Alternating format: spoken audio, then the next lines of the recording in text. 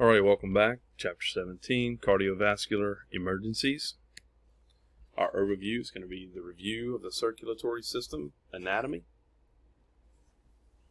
physiology, and pathophysiology, cardiac compromise and acute coronary syndrome, nitroglycerin, age-related variations, pediatrics and geriatrics, and assessment and care. Assessment and care, general guidelines, and summary.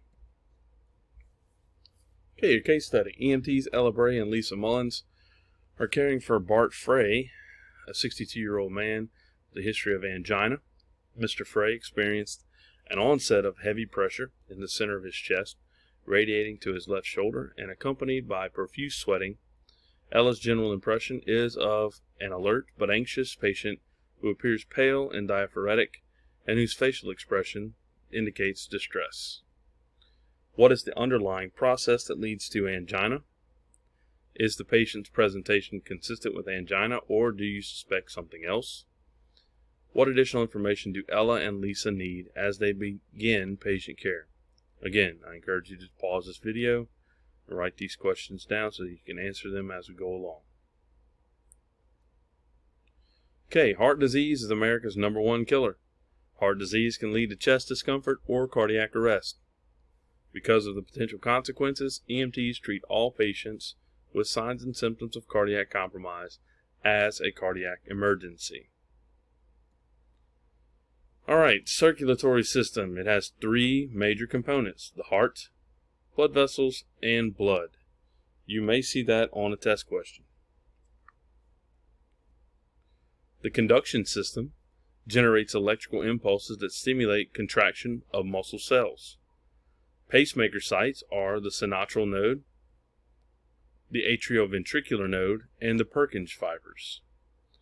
You'll always hear that the sinatral node is the pacemaker of the heart. Okay, here's the conduction system. You see the superior and inferior vena cavas, the aorta. Right there you see the sinatral node, the pacemaker, gives off that electrical impulse down through the heart muscles, through the right atrium to the atrioventricular node, and over to the left ventricle. And from the atrioventricular node, they go down the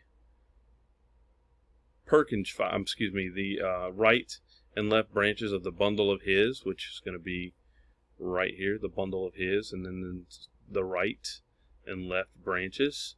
And then that branches out into the Purkinje fibers, and which cause the right ventricle and left ventricle to contract.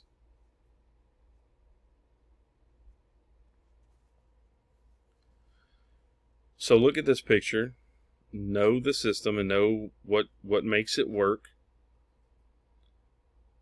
so that if you see it on a test, or if you ever have to deal with a patient with a dysrhythmia, which is not a normal heart rhythm, then you'll kind of understand what's going on in the heart. Alright. The conduction system, the heart has the property of automaticity, but heart rate can be influenced by the sympathetic and parasympathetic nervous systems. Automaticity means you do not have to tell your heart to beat. It's going to beat. Okay, the heart pumps blood through the body. The left ventricle must overcome the pressure in the aorta to eject blood. Excessive pressure in the aorta over time can lead to heart failure with pulmonary edema. Now here's the heart, and this is labeled and also gives you how the blood flows through the heart. Again, I cannot stress enough how you need to know this diagram and everything on it. It's very, very important. Very, very important. Please study it. Circulation of blood through the cardiovascular system. So we have the air entering the lungs, going down to the alveoli where gas exchanges in the lung capillaries here and here. And so what happens is the heart, the blood comes, the deoxygenated blood and waste comes back to the heart in the right atrium, then the right ventricle, and then it is pumped to the lungs through the pulmonary arteries, and then it picks up oxygen. Now it becomes oxygenated blood at the lung capillaries, and it's pumped back to the left ventricle through the pulmonary veins. Okay, there's a left and right pulmonary artery, and there's a left and right pulmonary vein. So from the left atrium, it goes through the bicuspid valve to the left ventricle, where it is pumped into the aorta, this big, huge artery right here. And from the aorta, there's branches that go into the coronary arteries to give the heart its oxygenated blood. Then also up here you see where there's some branches where it goes to our carotid arteries and our brachial arteries.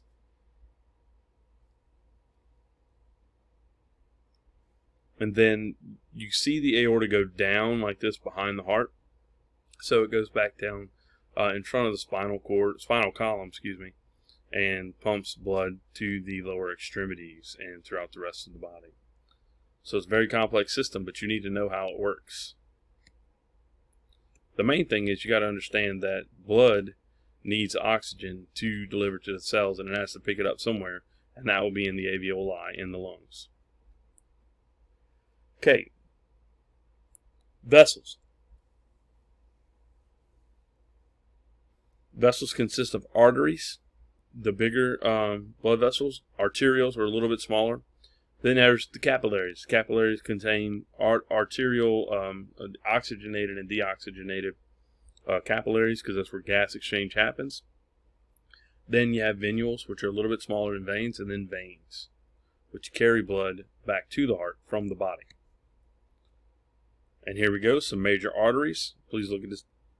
Please look at this diagram and know where your major arteries are. You need to know the carotid arteries. You need to know the brachial arteries, the aorta, the femoral arteries, the radial artery, and the ulnar artery, and then the popliteal artery. So, the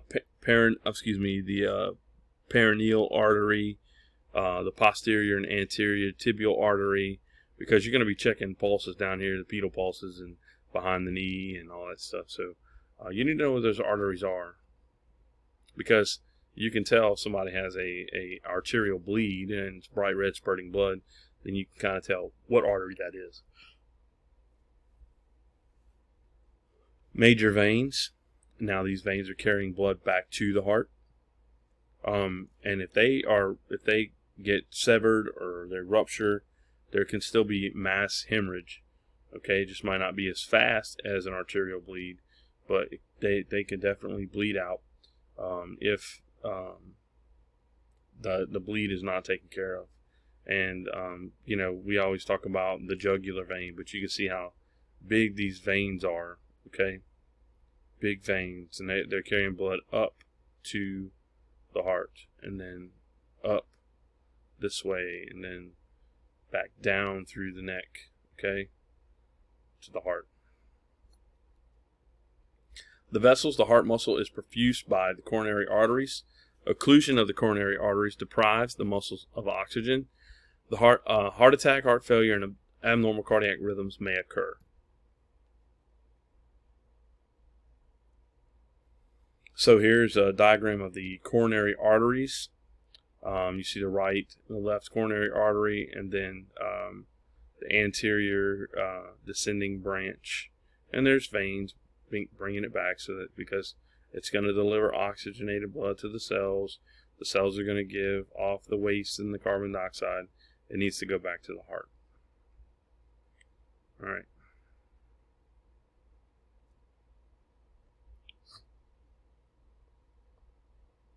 The blood, it consists of red blood cells, white blood cells, platelets, and serum. Platelets play a role in cardiac emergencies through their role in blood clotting. You need platelets for your blood to clot. Platelets, thrombin, and fibrin are components of clots. A thrombus may form at the site of a plaque in a coronary artery. So plaque buildup, which is just cholesterol, fatty foods, that sort of thing. Plaque buildup in the coronary arteries. The thrombin and fibrin and platelets will collect and attach to that plaque in that coronary artery and cause a thrombus. So a thrombus is a blockage. You need to know that because you will see it on a test. It'll also, if you ever hear about a patient getting thrombolytics, thrombolytic drugs, those are clot buster drugs, thrombolytics. Okay, the process of artery occlusion, that word in parentheses is atherosclerosis. Atherosclerosis, say it 5 times real fast. Okay, so if we look at the figure, we see A, the endothelium, or the inner wall of the artery, is damaged as a result of smoking, diabetes, high blood pressure, high blood cholesterol, or other causes. We see that in figure B, fatty streaks begin to form in the damaged vessel walls. C, fibrous plaque forms, causing future vessel damage and progressive resistance to blood flow. And in D, the plaque deposits begin to ulcerate and rupture, and platelets aggregate and adhere to the surface of the ruptured plaque, forming clots. They may nearly or totally block the artery. And that is where we're going to get our chest pain and our cardiac arrests. Cardiac contraction, electrical impulses is generated in the SA node, the sinatral node, and travel first to the atria, causing atrial contraction, then to the ventricles, causing ventricular contraction or systole. The electrocardiogram, or ECG, is a graphic representation of the heart's electrical activity. Electrical activity includes depolarization and repolarization. The electrical activity is detected on the skin surface by electrodes. So when we teach you how to put on a 4-lead and a 12-lead, this is what you're going to be doing it for the electrocardiogram. And this is an EKG tracing of normal sinus rhythm. So you've all seen this little line going across, and you've seen EKG strips, and some people get them tattooed on their arm and all that good stuff, and that's cool. But if you're going to do it the right way, make sure you get a tattoo that looks like that and not some weird looking rhythm. Alright, so you have the P wave. It's pointing to the P wave. Corresponds to the contraction of the atria. And then the QRS complex. So if we see right here is the P wave, QRS complex is this big spike right here. The QRS complex correlates to ventricle contraction. So atria contracts, ventricle contracts. And then we have the T wave, represents preparation for the next series of complexes. So the heart's getting prepared for the next, what? P wave, okay? And there you go. Hypoxia or damage to the electrical conduction system can cause improper function of the heart. Uncoordinated firing of the ventricular impulses can lead to PVCs, ventricular tachycardia, or ventricular fibrillation. Ventricular fibrillation, or VFib, is what we call it sometimes, is where we're going to, the AED is going to note a shockable rhythm and try to deliver a shock to correct that irregular heartbeat. Blood pressure. Systolic blood pressure is measured during contraction of the heart. Diastolic blood pressure is measured during relaxation of the heart. The degree of resistance of blood vessels affects blood pressure. Now, I've already taught you how to take a manual blood pressure. So here's a little bit better understanding of what you're actually doing. Inadequate circulation results in hypoperfusion or shock. So perfusion is the blood, oxygenated blood full of nutrients and everything that go around to the cells throughout our body and delivering off those nutrients and oxygen to our cells, and then the cells say here's our waste and carbon dioxide and takes it back to the lungs to be expelled, and that is perfusion. So that's what needs to be happening in our body at all times. Hypoperfusion, hypo remember rhymes with low, so low perfusion is a bad thing, and that can be caused by hemorrhage, or just depends on, it can be caused by shock, where the body shunts all the blood back to the core, and you're going to get pale, cool, clammy, diaphoretic skin, that sort of thing. So, and we'll talk about more of that in the next chapter. But Inadequate circulation also deprives cells of oxygen, nutrients, and waste removal. It may result from hypovolemia, which is a low blood volume, heart failure, or vasodilation. Anytime we say the word vaso, we mean blood vessels. And dilation, if you ever had your eyes dilated before at the eye doctor, you know what it means to have dilated pupils. Well, blood vessels do the same thing, and they also constrict like pupils as well. Okay, cardiac compromise and acute coronary syndrome. Cardiac-related emergencies are a significant problem. EMS plays a role in reducing the death rate associated with heart attacks. Time is critical. Early recognition is key to effective treatment. Collectively, cardiac conditions are referred to as cardiac compromise. The sooner the patient receives treatment, the better the prognosis. Anytime you have somebody dealing with chest pains, I don't care if you know for sure that it's angina, which is not a heart attack. I don't care if you know it's angina. I don't care. It's going to be treated as cardiac compromise, and we're going to treat it as a cardiac emergency, and we're going to get them to the hospital, okay? Because there are tests that we can run and machines we can put them on to tell us if, in fact, and if they, our EKGs could tell us also if they're having an MI, but we want to take them to the cath lab because they want to know what percentage of the heart's blocked, what percentage of the heart is dead, or what part of the heart is dead, so they can try to fix it. So we can't do that in the field. So don't think you know what's going on. Just don't make an assumption like that. I can't tell you enough. If it's somebody with chest pains, treat them as a cardiac emergency and get them to the hospital. Arteriosclerosis or atherosclerosis. Atherosclerosis is an inflammatory disease that affects the arteries.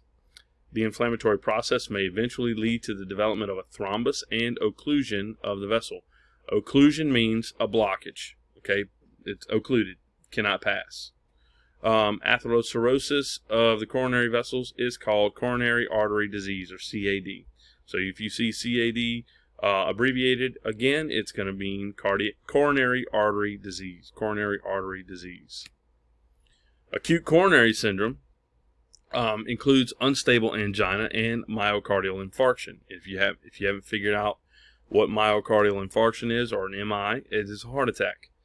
Narrowed arteries lead to myocardial ischemia, which is myocardial. We're talking about the heart. Ischemia, we're talking about death of the tissue. The typical response to myocardial ischemia is chest discomfort. All right, angina pectoris results from reduced oxygen delivered to the myocardium, the heart. Results in chest discomfort. Usually occurs during physical or emotional stress. Generally relieved with rest and nitroglycerin. So, atherosclerotic plaque formation in the coronary arteries results in ischemia distal to the blockage, which causes angina or chest pains. So we see that blown up portion of the coronary artery. We see the atherosclerosis built up in there, and which causes plaque. And like I said, the worse that condition gets, atherosclerosis, the more likely the platelets and the thrombin and the fibrin are going to collect and cause a blockage. So that blockage, if you see the blockage is here, then it can result in ischemia, okay, which is the death of that heart muscle, that tissue right there. Okay, angina pectoris. When angina discomfort is prolonged and worsening or occurs without exertion, it is called unstable angina. That means nothing relieves it, rest, nitroglycerin, calming down, all that stuff, oxygen doesn't relieve it, so then you're going to have unstable angina. Women, diabetics, and the elderly may not have a typical presentation of angina. Discomfort is more diffuse or does not occur. So those people that fit in that category may be having angina, but might not know it. The patient may complain of shortness of breath, fainting, weakness, or lightheadedness. Remember, angina is oxygen deprived, and the heart muscle is being deprived of oxygen, causing that discomfort. All right.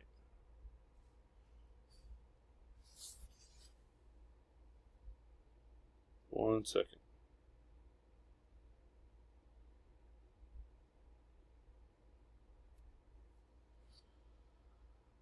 Okay.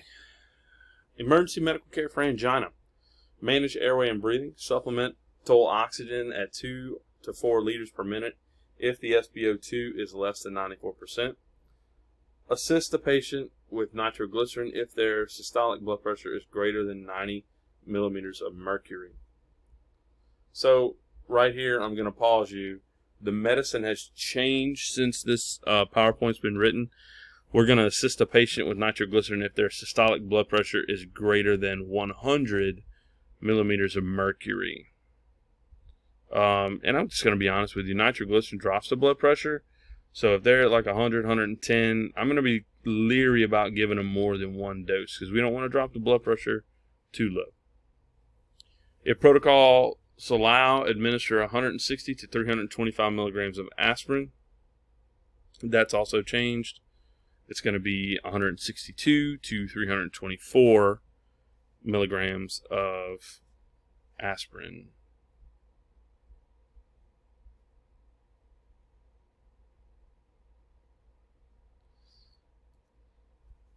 Acute myocardial infarction typically occurs when a plaque ruptures and a thrombus forms. Within 20 to 30 minutes of inadequate perfusion, heart muscles begin to die. Ischemia may lead to dysrhythmias, which is an abnormal heart rhythm, and sudden cardiac death.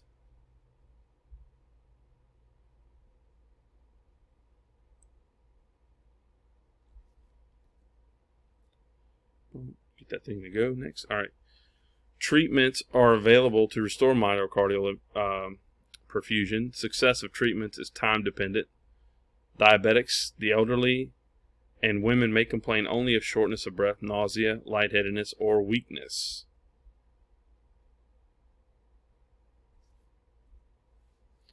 Okay, here we go. Both myocardial infarction and less serious angina can present symptoms of severe chest pain. Treat all cases of chest pain as cardiac emergencies. So we look to the left, we see angina pectoris. Location of discomfort, substernal or across the chest. Myocardial infarction is the same. You can look at this and compare angina pectoris to a heart attack, and you can look. Some of it's the same, some of it's different, but it gives you the location, radiation, like where does it go? The neck, jaws, arms, back, shoulders. So, you know, some people say, well, I'm having chest pains and it's going to my neck or my jaw or my shoulder. Well, I'm having a heart attack. Well, possibly, but you could possibly just be having angina pectoris as well. So that's why we say we don't know. So that's why we have to take precaution and treat it as a cardiac emergency and get them to the hospital.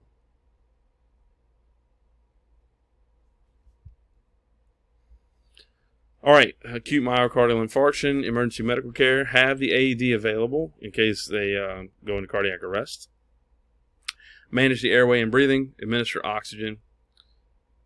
It doesn't tell you about an SpO2. Just administer oxygen because oxygen is going to help, especially if they have that ischemia. Okay. Administer 162 to 324 milligrams of aspirin. Notify the receiving facility early that, hey, we're coming with a cardiac emergency, so that they can have their team ready. Request ALS if available. Okay, back to the case study. Ella obtains a history from Mr. Frey as Lisa conducts a focused physical exam and takes baseline vitals. Mr. Frey's discomfort came on 20 minutes ago while he was riding a stationary bike, but it was not relieved with rest or after taking a nitroglycerin tablet. He rates the discomfort a 7 on a scale from 1 to 10 and says the sensation is worse than he normally has with angina. His vital signs are a pulse of 80, strong and regular, blood pressure 132/84, respirations at 16, and SpO2 is at 99% on room air. What treatment should be implemented for this patient? What additional information will be helpful for the receiving hospital to know? Again, I encourage you to pause and write these questions down so you can answer them in the future. Okay, aortic aneurysm or dissection. Very, very touchy subject here. Very, very difficult to deal with. It's almost impossible to deal with. But an aortic aneurysm is a weakened area of the aortic wall that dilates, and it kind of makes a balloon out to the side of the aortic wall. Rupture may occur with rapid, fatal internal bleeding. If someone has an aortic aneurysm and they know it, so they've been to the doctor and they've been diagnosed, the doctor has given them specific instructions on what to do and what not to do so that it doesn't rupture. Because some doctors won't touch them, won't do surgery on them until they get bigger for whatever reason. But if those things rupture, if you look at the aorta and it's coming out of the top of the heart, down behind it, going down through the stomach, or the abdominal region, and it's a huge, huge artery, and it's really close to the heart, right, especially right there, and before it branches off into the pelvic region. But if it ruptures, man, there's going to be such a great amount of blood loss that your patient has minutes. And if you're dealing with somebody who has an aortic aneurysm and you palpate their abdomen and you feel a warm pulsating mass, and you need to leave it alone, and you need to carefully get them on the stretcher, carefully get them in the truck, and carefully get them to the hospital, because you do not want that thing to rupture, because it's going to be internal bleeding, and there's nothing you can do to stop it. Nothing. It has to be fixed by surgery. All right. I'm sorry it sounds very much like demise, but it really is. And I had a friend with an aortic aneurysm, and thankfully it got to the size that it needed to get to, and they had surgery and they corrected it. But it's just a tough thing, man. It's just really tough, so you just need to be careful, and most patients know if they got one. If they don't, they find out when it ruptures, sadly, but it's true. And there we go. An aortic aneurysm leads to aortic rupture. Lots of blood flow, man. Lots of blood flow. We can see the aneurysm here, okay? And when that thing balloons out, it gets weaker, okay? So it's already pushed past all these layers, and it's weakened that wall, okay? So just any kind of bump, straining, anything like that, blood pressure goes up, and just heart rate goes up. Just very, very detrimental. Very, very detrimental. Aortic dissection, the blood enters a tear in the inner lining of the aorta and separates the layers of the aortic wall. It often occurs in the thoracic region, so pain is severe, sharp, tearing in nature, often experienced in the back, flank, or arm. And that's what it looks like. So there's the aorta, and we see the different layers, and then there's a tear right here. And now the blood's still flowing, but it's also going into this tear. So what do you think is going to happen after a while? This is going to balloon out and become an aneurysm. Okay, so, and this is going to cause pain. It's going to cause a tearing pain. So if they tell you they got a tearing pain across their chest, it is possible they have aortic dissection. Not that you're going to diagnose it, but in your mind, you're going to be thinking that, okay? Emergency medical care, conditions require immediate surgery. Do not administer aspirin, because we don't want to make the blood thinner. Well, not thinner, but we don't want to make it slick. We want it to be able to clot. We want the blood to be able to clot. So if we give it aspirin, it's going to reduce the clotting factor, okay? The factor, not factory. Okay. In females, acute coronary syndrome often occurs at an older age than in males, with twice the likelihood of death. Classical findings are dull substernal chest pain or discomfort, respiratory distress, and nausea, vomiting, and diaphoresis. Non-classical findings: neck ache, pressure in the chest, pains in back, breast, upper abdomen, tingling in fingers, unexplained fatigue or weight gain, and insomnia. The dangers of administering too much oxygen in acute coronary syndrome.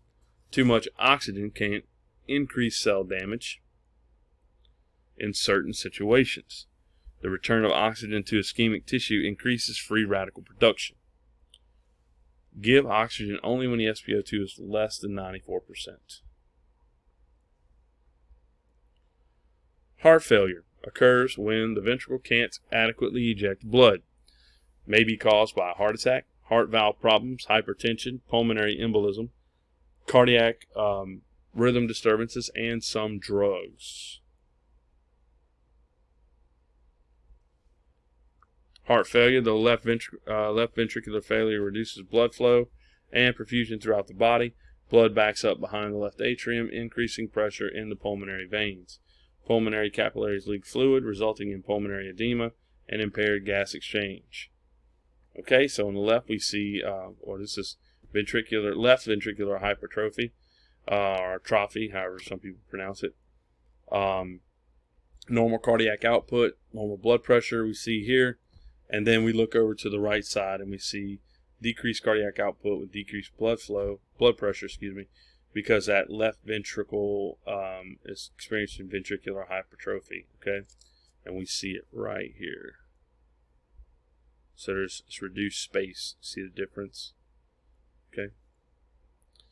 Right ventricular failure may be caused by failure of the left ventricle or COPD, chronic obstructive pulmonary disease. Signs include peripheral edema, meaning like swelling in the ankles. Jugular vein distension, you'll see that jugular vein blown out, like really big in the neck. Enlarged liver. Cardiogenic shock can occur with left or right ventricular failure. Findings in right and left heart failure. So we look at the systolic blood pressure. On pure right heart failure, it's just low to normal. Pure left heart failure, normal to high. Breath sounds, clear sounds. On a pure right heart failure, and pure left heart failure is inspiratory rails. Peripheral edema, on the pure right heart failure you'll see JVD and peripheral edema. On left heart failure you'll see no JVD or peripheral edema.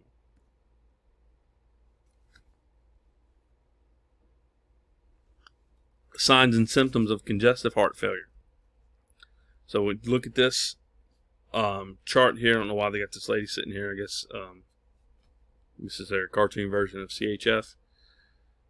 Mild to severe confusion, cyanosis, tachypnea, may cough up pink sputum, low to normal or high blood pressure, rapid heart rate, a desire to sit upright, anxiety, distended neck veins, late in CHF, crackles, shortness of breath, which is dyspnea, pale, cool, clammy skin, abdominal distension, swollen abdomen, pedal and lower extremity edema, so foot and lower extremity. And there you go. There's some classic signs of congestive heart failure. Swelling in those legs. And there's jugular vein distension. It's a late sign of CHF, but see that jugular vein all blown out right there? That's not normal. Emergency medical care for heart failure. Treat as for an acute myocardial infarction, or AMI. Positive pressure ventilation may be required. Supplemental oxygen according to 2010 AHA guidelines. Consider the need for CPAP to get, especially if it's got any fluid in the lungs. We need CPAP to push that fluid out. Hypertension associated with emergency conditions. Systolic blood pressure is greater than 160 millimeters of mercury, and or diastolic blood pressure of greater than 94. That's a pretty high blood pressure. It's really high.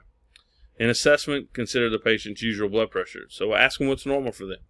You know, if they say, well, I'll take medication and it's normally like 130 over 84. Okay, so that's normal. That's definitely not normal compared to what's normal for them.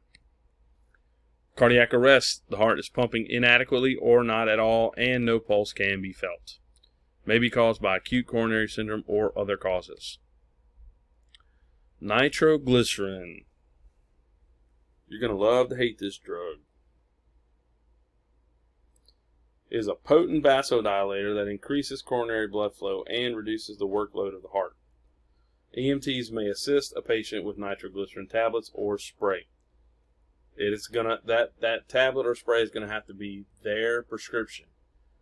Paramedics can give nitro without a prescription.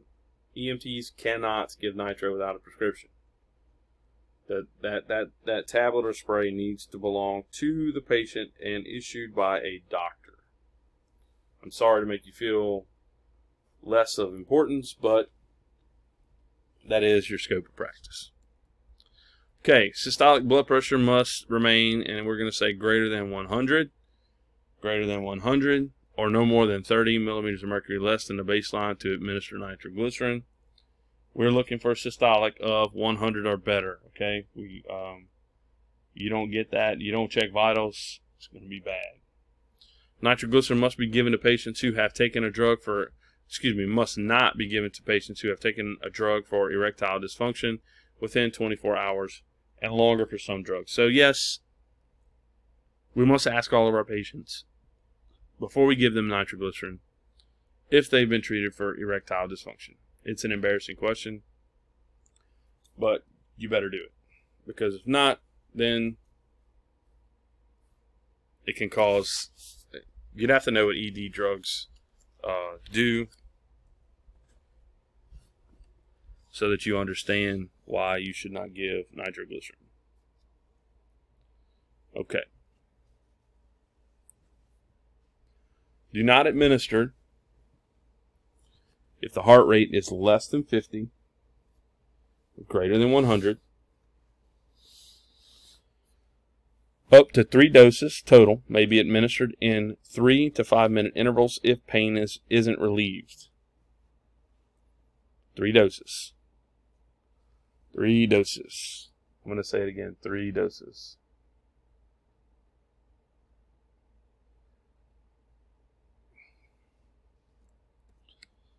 All right, click on the condition that would make a patient with chest discomfort ineligible to receive nitroglycerin. Let's see. If you chose Viagra, actually, you know what? Wrong. If you chose systolic blood pressure of 88 millimeters of mercury, then you are correct, because that blood pressure is lower. It says 90. Like I said, this PowerPoint is older than the medicine changed for nitroglycerin. So we're going with 100. So a systolic blood pressure of less than 100 is contraindication to receiving nitroglycerin. Okay. Assisting the patient with prescribed nitroglycerin. Have the patient sit or lie down. Assess the blood pressure. Systolic blood pressure must be greater than 100 millimeters of mercury. Obtain an order from medical direction to administer nitroglycerin. I know in Southeast Louisiana, your local protocols, or they'll have a standing order to where you can give nitro without calling medical direction.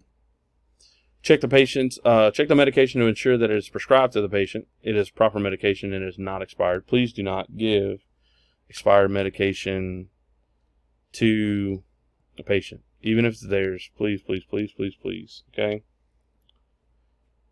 Place the nitroglycerin. Blah, blah. I'm going to get it out. Promise. Place the nitro tablet under the patient's tongue.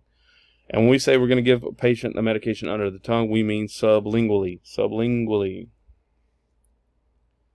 To administer nitroglycerin spray, depress the container and deliver 1 spray under the tongue or sublingually. Reassess blood pressure with 2 minutes of administering the nitroglycerin. Because you want to see if that vasodilator is working. Okay. Pediatric considerations for heart problems. Problems are usually due to congenital heart conditions, not acute coronary syndromes. It means the child was born with a heart condition. Cardiac arrest is usually due to airway compromise or respiratory failure.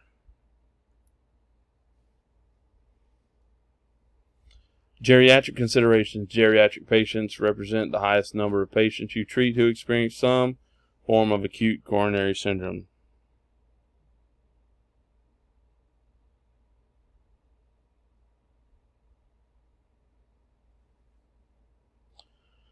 Special considerations in geriatric cardiac events.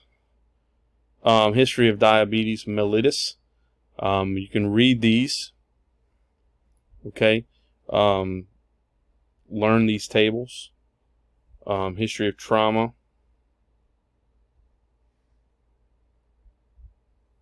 History of asthma. History of COPD. Assessment-based approach for cardiac compromise and acute coronary syndrome. Consider the dispatch information. Hopefully when the caller called in, if they're having chest pains, they've told the dispatcher that. But things can change. They might call for something else, and then all of a sudden they're having chest pains. 9 times out of 10, people aren't going to call back and give an update, but be prepared.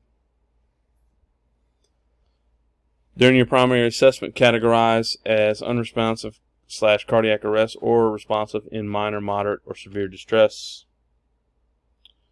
Begin CPR for cardiac arrest and apply the AED. For responsive patients, assess airway, breathing, circulation, and oxygenation. That means the SpO2. During your secondary, obtain the history. Use the OPQRST. OPQRST stands for onset, provocation, quality, radiation, severity, and time. And I will give you some questions to ask for those. Ask about contraindications to fibrinolytic therapy. Anticipate that patients may downplay their symptoms.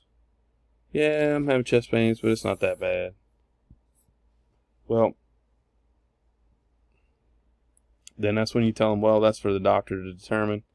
We really need to get you to the hospital. Treat the following as cardiac compromise. Patient with angina lasting greater than 20 minutes. Recent onset of progressively worsening angina and nocturnal angina.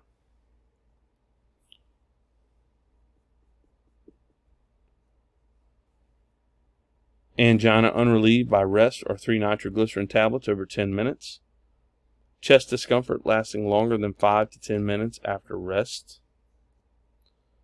Cardiac compromise and ACS, acute coronary syndrome.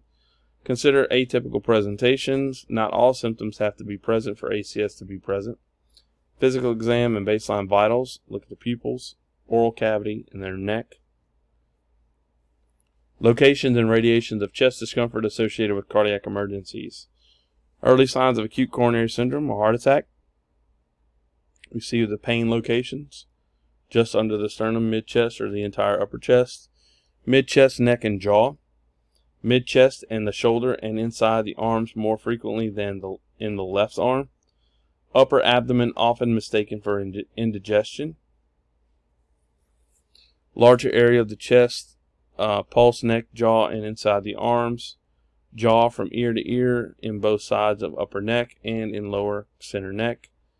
Shoulder, usually left, and inside arm to the waist, plus opposite arm inside to the elbow. Between the shoulder blades, so in the back. Physical exam and baseline vital signs. Examine the chest, please. Listen to the chest, listen to the heart, listen to the lungs. Lower and upper extremities, posterior body, and vital signs. We need to look around when you examine our patient. Please examine them. Signs and symptoms of cardiac compromise and ACS are chest discomfort or pain, which may radiate, and then epigastric pain, stomach. Sudden onset of sweating, cool, pale skin, difficulty breathing, lightheadedness, or dizziness. Signs and symptoms are anxiety or irritability, feeling of impending doom, abnormal pulse, nausea, or vomiting. Emergency medical care. We're going to provide reassurance and place the patient in a position of comfort. Apply oxygen according to the 2010 American Heart Association guidelines.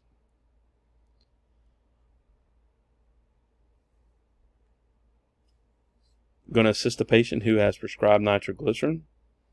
Administer aspirin according to protocol. That's going to be 162 to 324 milligrams. Call for ALS backup and initiate early transport.